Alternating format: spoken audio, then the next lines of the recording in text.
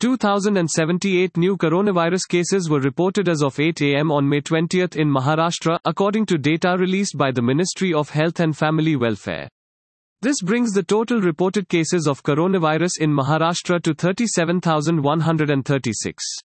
Among the total people infected as on date, 9,639 have recovered and 1,325 have passed away. Mumbai had the highest number of coronavirus cases at 3,096 confirmed infections.